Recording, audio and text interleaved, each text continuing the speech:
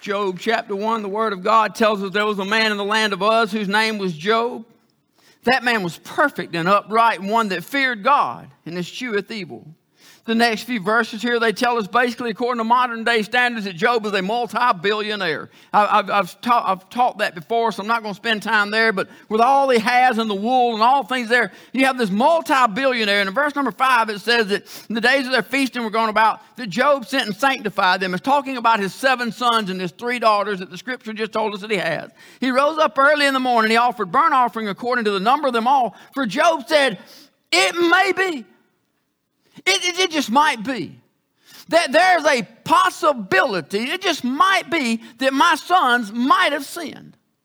Somehow, something that they did in their mind, in their heart, in their way, they might have cursed God. And so he sacrificed every day. It said, thus did Job continually. So we see that Job is this perfect servant of the Lord, that he sacrifices every day just in case. He has committed no sin and he has done nothing wrong in God's eyes. God's the one writing this. This isn't man's writing. In God's eyes, he's done nothing wrong. But if you look down at verse number 8, God is talking to Satan. And it's God that brings up the message here, brings up the name of Job. The Lord said unto Satan, hast thou considered my servant Job? There's none like him in the earth, perfect and an upright man, one that feareth God and escheweth evil. That's what God said about Job. Satan answered, boy, somebody, you need to underline, highlight, go back, study out. You need to pay attention. Satan answered the Lord and said, doth Job fear God for naught? Has not thou made an hedge about him and about his house, in all that he hath on every side? Thou hast blessed the work of his hands, and his substance is increased in the land. The devil says, hey, the reason Job is so faithful is because of what you've given him. The reason Job is so faithful is because you've blessed him so greatly. But here's what I want you to miss. And besides all that, you put a hedge of protection around him and his stuff that I cannot cross. You've put a border, you've put a hedge about Job's stuff, and you've not allowed me anywhere near him. Verse number 11, the devil says to God, put forth thine hand. Touch all that he hath, he'll curse thee to thy face. The Lord said unto Satan, behold, all that he hath is in thy power. Only upon himself put not forth thine hand. Everything that he has, all of his sheep, all of his oxen, all of his camels, all of his asses, all of his children, all of his household. I remove my hedge of protection from all of the stuff, but you can't touch him.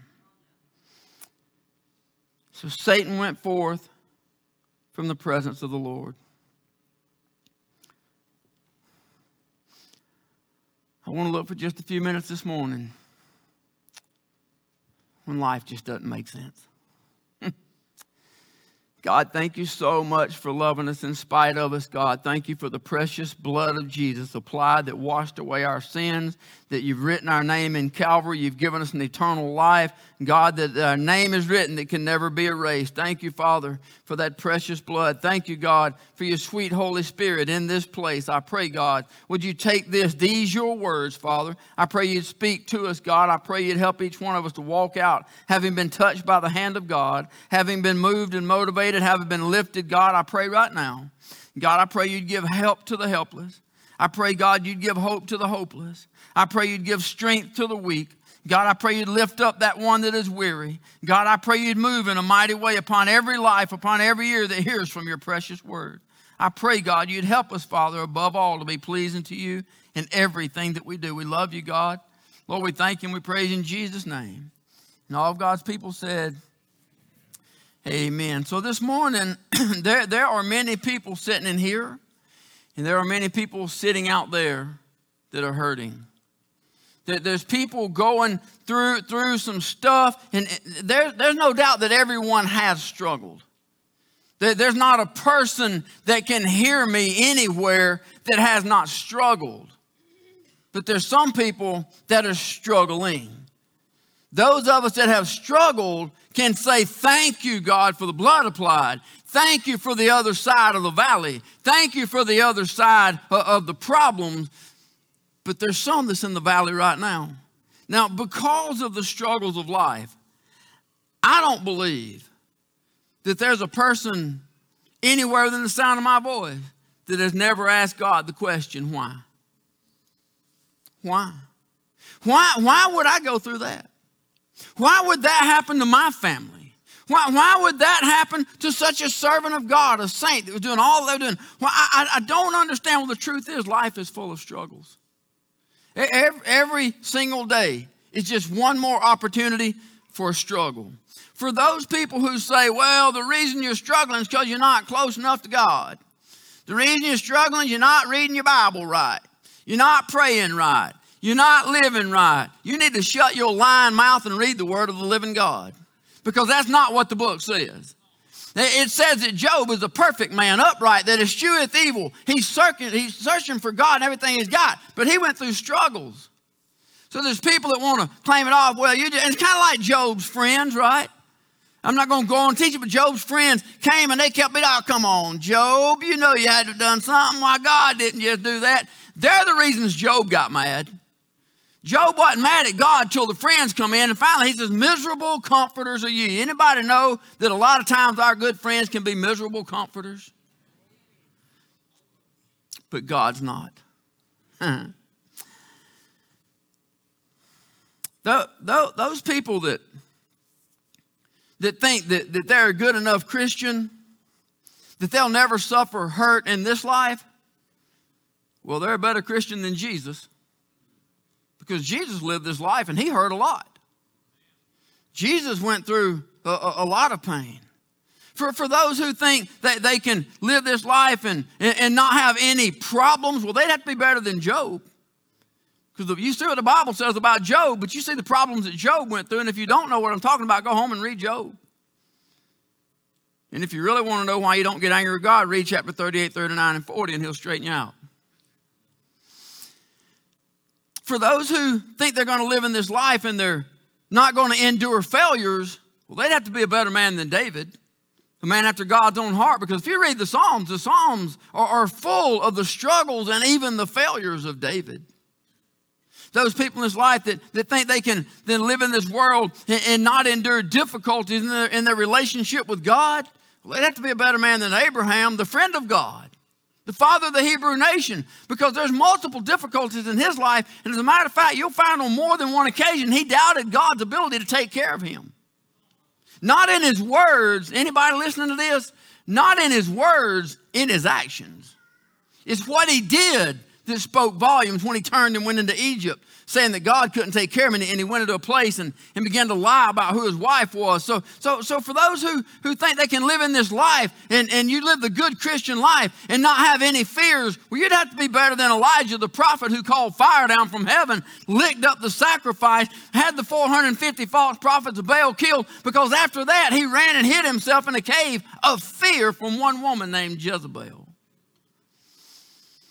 Bottom line is, life is full of struggles. I hope you guys got your bulletin. Anybody get a bulletin? You got notes on the back. If you want to use them, it's up to you. I don't know. There's a fill-in if you want to use those, but it's back there. Life is full of struggles. God is not the author of making life terrible, but terrible things do happen. And when terrible things happen, God can take even the terrible things and accomplish something through it.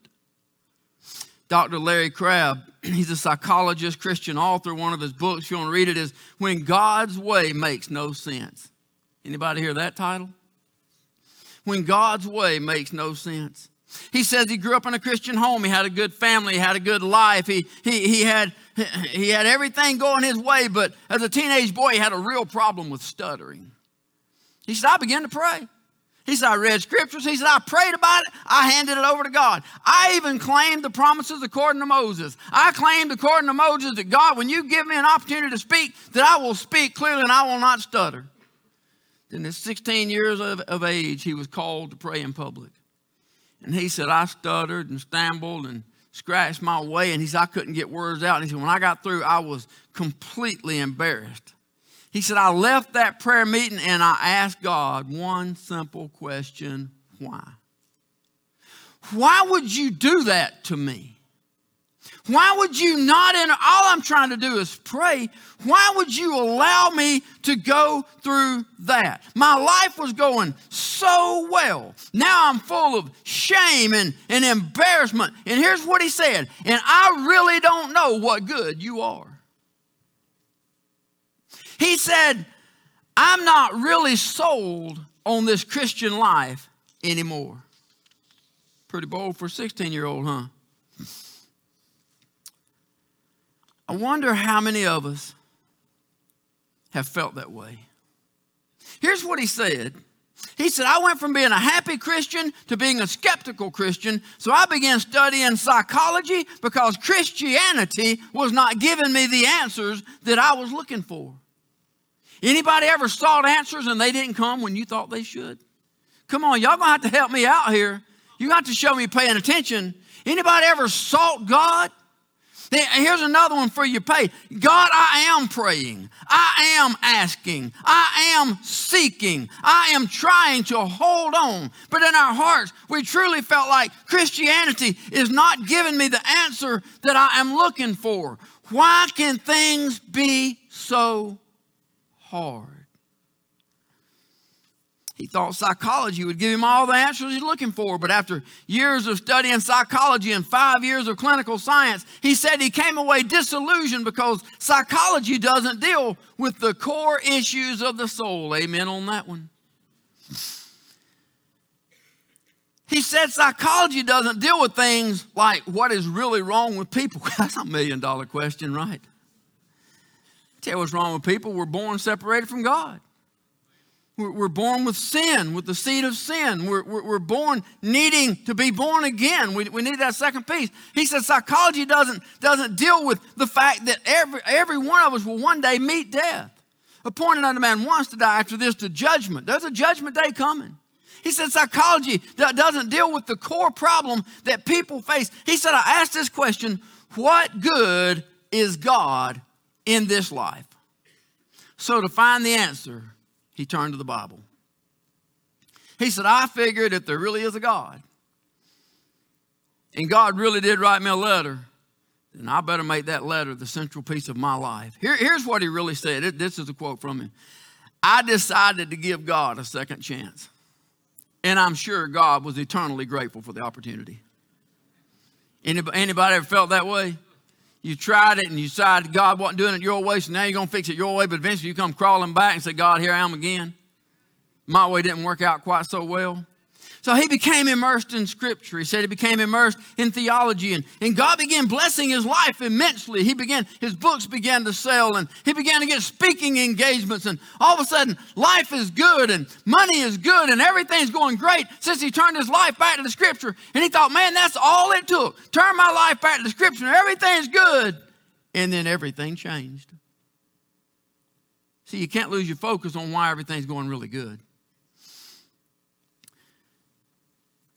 He said that when everything changed and he began studying, he said what he realized is that God doesn't necessarily want us living in this blessed life. And it's okay with that. I want you to understand blessings are good. There's nothing wrong with money is how you view money. There's nothing wrong with blessings, it's just don't get caught. He said he understood that God doesn't necessarily want him living in this blessed life. God wants us living in a transforming life. God has something better in mind than what we know. The truth is, every one of us as a Christian, we know some of the same things. We know that Jesus Christ paid for our sin. We know that Jesus conquered the grave and that he has prepared a place for us, a place that we call heaven. That's a fantastic deal for somebody like me. To wash away my sins, to call me a child of God, to give me a home in heaven, that's a fantastic deal for somebody like me. If God never did anything else for me good on the top side of this planet, I already could never thank him for all he's done. I already could never say thank you enough for the very fact that he took away my sins. if he never did anything else, God has prepared a home for us, and an eternal life where there's no more sickness. Somebody ought to say an amen somewhere. No more death, no more sorrow, no more crying, no more bills to pay. It's paid in full. God has prepared this place, and we're very thankful for our salvation. We're very thankful for the promise that we hold for eternity. But what about the space between salvation and homegoing? Well, what about this span called Christian life? What does that time frame look like? Why do things have to be so hard? You know, in John 10:10, Jesus said, I'm come that they might have life. And he said, I'm come that they might have life and that they might have it more abundantly. See, the problem with a lot of Christians, they get caught up on that. Christians are really good at pulling out one-liners that suits our need. We're really good at pulling out one-liners that meets me where I am. Well, I want it. The Bible says, ask and it shall be given. So I'm asking, where is it? We're really good at taking things out of context from in the beginning to amen, breaking down one-liners. So a lot of Christians will take that word more abundantly, and they will apply that to this life. They think that means I ought to be abundant in this life. I ought to have plenty of money in this life, plenty of blessings in this life, and everything ought to be good in this life. That's not what Jesus promises. Jesus said in John 16:33, these things have I spoken unto you, that in me ye might have peace. In the world, y'all listening? Ye shall have. Not you might have, not there's a possibility of, not there's a reasonable chance. Ye shall have tribulation. But be of good cheer. I have overcome the world. So in his book, Dr. Crabb, he talks about this woman who came into his office, and he describes her as one of the most joyful women he's ever met. And he said he's talking to this woman. He said he was really surprised by the things that she had to say. He said she comes in, she starts telling her story, and she tells about when her brother was sick. And her brother had this incurable disease. There was no way he was going to live. Doctors told him there was nothing they could do. And he was in incredible pain. And he stayed in pain all the time. There was nothing that the doctors could do for the pain. And so she began praying, God, if you're not going to heal my brother, will you take him quickly? Anybody ever change your prayers? If you're not going to heal my brother, please don't let him suffer like this. Please don't let him lay there crying out in pain. If you're going, and for weeks it goes on. In the middle of it, her son dies in the middle of the night for no reason at all. What they determined when they did the autopsy, he had some kind of condition that had they just discovered the condition as treated with medicine, he lives a long, full, happy life and nothing matters. But because they did not sense it, her son, who went to bed perfectly healthy, died in the middle of the night. And her brother, who she has asked God to take, is still laying there suffering in pain, in agony. And here's what she said, God, why are you allowing this to happen when you have the power to change it?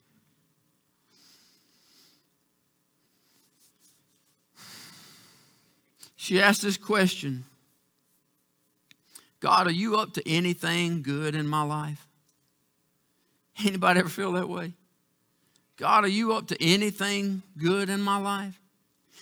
In the midst of all that, her dad is described as a very godly man. And in his early 80s, he commits suicide. And her brother is still struggling in the hospital. But Dr. Crabb describes her in the book as one of the most joyful people that he's ever met. So he asked her this question. How is it that you're so joyful? She said, I haven't always been so joyful. Truth is, this has been a pretty miserable life for me. The question that I had to wrestle with was this. If you're really a good God, and I believe that you are, I mean, you gave your son Jesus for us. But you said that you would not hold good things from us. But you've withheld a lot of things that I call good. You've withheld a lot of good things from me. So what I want to know is, what do you define as good things? This is what the woman said. She concluded. What God is up to in our lives is to produce little Christ. what God is up to in our lives is to produce little Christ. C.S. Lewis says it like this: every Christian is to become a little Christ. The whole purpose of becoming a Christian is simply nothing else. It is God's desire to take those of us who came to Him with all of our sin and all of our guilt and all of our shame, to take us and cleanse away all of that, wash it away through the blood of Jesus, and then create inside of us someone who loves others as ourselves, and someone who puts Christ on display by the way we love others. She said, when I got a hold of the fact that the greatest joy in my life is in pleasing God and not in worldly pleasures, it changed the way I look at things. But here's what she said: it's not a joy that eliminates sorrow, but a joy that sustains me through my sorrows in this life. Thank you to our media team. You guys are doing a fantastic job. Social media, Facebook, Instagram, what you're putting out. And I love what y'all doing, and it's amazing. But when I saw that come up on Instagram Thursday or Friday, inviting I love you here, and it had that, I thought, boy, I wished I would have said that. And on that, it looks like I did, but I didn't. I'm not that far along yet. That's a quote from an unnamed woman. Actually, she's given a different name, so you don't know who she is, but it does any good. She says, it's not a joy that eliminates sorrows, but it's a joy that sustains me through my sorrows. See, right now there's somebody maybe in here. I don't know. They may be out there probably shouting at the screen right now. How do you do that? How do you find that kind of joy? How do you find what can sustain me through what I'm going through right now? How do you wake up with a smile on your face when you feel like you lived in hell all night long? How do you do it? Dr. Crabb says, sometimes we try to convince ourselves that God is enough. And we try to bury our pain or pretend like it doesn't exist. He says, if we're going to meet the God who loves us, He meets us where we are. Anybody still listening? Anybody still listening? Somebody needs. He said He meets us where we are, not where we pretend to be, not where we wish we were. He meets us right where we are. In all of our hurt, in all of our brokenness, in all of our fears, not where we pretend to be, but where we are. And then He said, don't pretend that you're doing better than you are, because when you acknowledge the struggles that are going on in your life, including the struggles in your faith, and you still turn to God in the middle of your deepest fears or your deepest pain, that is when you meet God in a way that will sustain you through all of your struggles. So Dr. Crabb asked the question, how does God define good? And he used this quote from C.S. Lewis to answer the question. If you put first things first, second things are thrown in. Any of you that are note takers, you're going to want to find. I wanted to put all these quotes on here for you. There just wasn't enough room unless I printed you a poster board. But these quotes, you may want to go back. But this one right there, there's some stuff right here. This is from C.S. Lewis. You're going to want to write. Somebody's going to want to write this down. This is going to help somebody. If you put first things first, second things are thrown in. If you put second things first, you'll lose both. Second things includes everything but loving God and loving others. Second things includes everything but seek ye first the kingdom of God. Seek God, love others. That is the purpose of our existence. Seek God, love others. That is the purpose of our existence. Everything else is second things. In our text, Job is described by God as perfect and upright. That means that he fears God, he honors God, he worships God, he obeys God, he stays away from evil things, he's doing everything right. Yet God allows this situation to come by in his life. It's important that we remember God didn't take away the things he had. God didn't kill his children. God didn't cause this turmoil. What God did was remove his hand, and the devil's the one that did it. But God had to take his hand off first. Job didn't do anything wrong. Yet God set out to make him better. Boy, that's a mouthful, ain't it? I've preached a lot of messages from the book of Job. It's an incredible study. You will never, if that's all you ever preached on, you'd never exhaust it. And there's a lesson for every day of our lives. I preached a message, I think it was a few years ago, but I preached a message on a day without God. Anybody remember a day without God? Job went from multi-billionaire to beggar in one day. Job went from a man with a mansion full of servants to homeless in one day. Worst of all, Job went from a man who had 7 sons and 3 daughters to childless in one day. See, that's what one day in your life would look like without God's hand upon you. That's what one day of life looks like when God lifts a protective hedge and lets the devil touch it. About a year and a half ago, I preached a message. It was, if he's good enough for Job, he's good enough for me. In that message, I used a quote from Dr. John Phillips. It says, will Job's experience triumph over his theology, or will his theology triumph over his experience? Theology is simply the study of the nature of God. It's the study of the wisdom of God, the study of the things of God. And so this is how I view it in my own words. Is my faith greater than my experiences in this life? Or are my experiences greater than my faith? Do I trust God to get me through where I am in any given circumstance? See, many of you, you have a strong faith in God because of the many things that God's already brought you through. You have a strong faith in God because you take the things that he brought you through and you combine them with the scriptures and what you have, and you have a great faith in God. But at some point in most of our lives, we're going to face these life-changing situations that will force us to look at the same questions that Dr. Phillips asked about Job. Will our theology, our faith, will our belief system rise above what we're going through? Or will we allow the situation to rise above what we believe?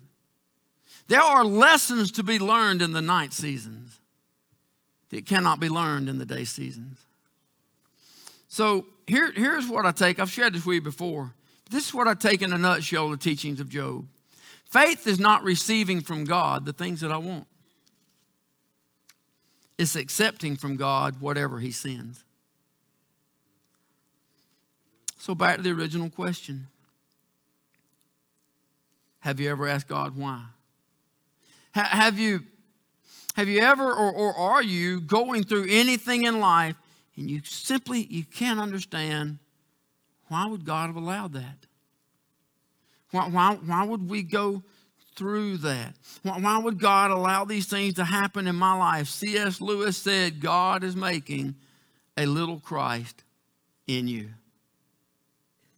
Let me give you one more scripture. Let me give you the same exact thing from a different perspective. Jeremiah spoke it. I know what time it is. We sang the song again. Was it worth it? Jeremiah said in chapter 18, verse number 3, that I went down to the potter's house. Behold, he wrought a work on the wheels, and the vessel that he made of clay. Don't miss this verse. The vessel that he made of clay was marred in the hand of the potter. So he made it again another vessel that seemed good to the potter. I want you to understand what that says. The potter, the same potter made the first vessel. And it doesn't say that vessel is not any good. It says that the potter made a vessel, and the same potter took that vessel and he marred it. He unfashioned that vessel that he made to make it again another vessel as seemed good to who? The creator of the vessel. The potter himself. God has not forgotten you. God has not, God will not forsake you at any time, in any trial, through any situation. God hasn't taken his hands off of you. If you are on the spinning wheel right now, you are in the potter's hands. If you are on the wheel, he has both hands on you, shaping you, making you into a vessel that seems good to the potter. One of the most painful places to be might be on the wheel because you're getting bent and shaped and molded and made. But if you're on the wheel, both hands of the Father is on you. Band, I want to ask you guys. Band, come on up. Come on up and get ready. I want to ask everybody if you just stand. If you're on live stream, don't turn us off yet. I'm not through. There's something in it for you, just like there's something in it for those of us right here in this room. There are some of you who have something in your life and you need help. You need God to intervene. You need strength. You need healing. You whatever it is you need, you know. And God says, cast all your cares upon me, for he careth for you. Whatever you got. Maybe it's yours. Maybe it's on behalf of somebody else. If you're not hurting, you know somebody that is. One of the greatest gifts we have is the ability to intercede into the throne room of God on somebody else's behalf. So I'm going to ask if you would to find a place in this altar. Bring your problems, bring your cares, bring that of somebody else, bring somebody that you're praying for, and ask God to do what God does. I do want to ask you before we sing, if there's anybody you've never trusted Christ, it's the most important decision you're ever going to make. Somebody knows that you've been running long enough.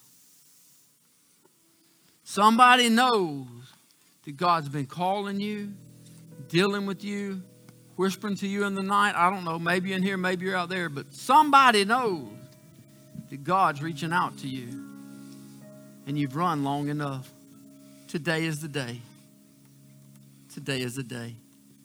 Father, I am a sinner. It is that simple. Father, I am a sinner. Father, I'm asking you in the name of Jesus to forgive me of my sins. Wash away my sins. Write my name in the Lamb's Book of Life. Save my soul. In Jesus' name. Say it can't be that simple. It has to be that simple.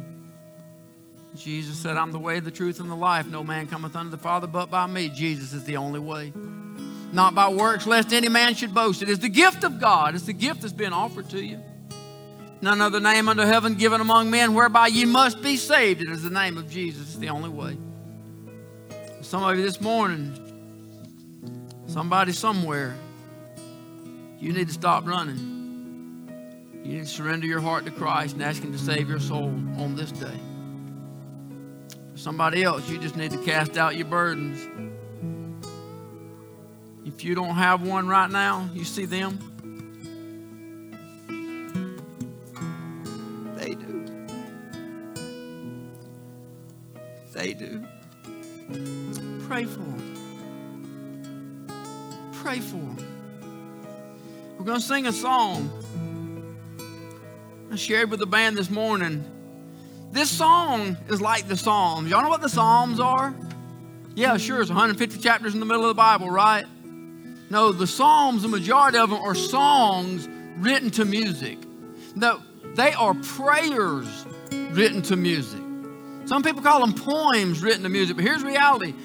The Psalms are prayers written to music. They are singing prayers to God.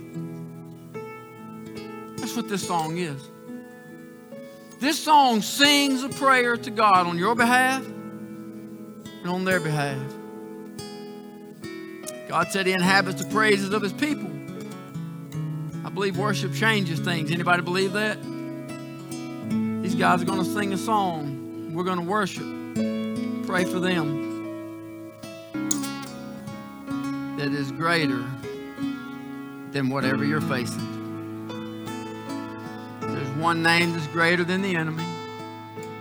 One name that's greater than the sickness. One name that's greater than the trial. Speak the name of Jesus. Father, thank you so much for loving us so much.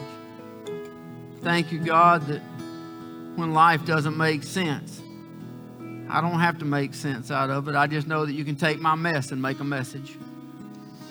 I just know that you can take my test and make it into a testimony. You can take our troubles and our trials and turn them into a witness of your goodness and your glory. You can take what doesn't make sense at all and make it into a masterpiece. You can take a sinner just like me and make it into the image of a little Christ. Help us, Father God, to be what you'd have us to be. God, I pray for every hurting soul in this place. God, I pray you touch each one according to their own needs. Pour your Spirit out upon them, God. Give grace and mercy, power and strength according to your holy name. We love you, God. But we thank and we praise you in Jesus' name. And all God's people said, amen. Well, I kept you.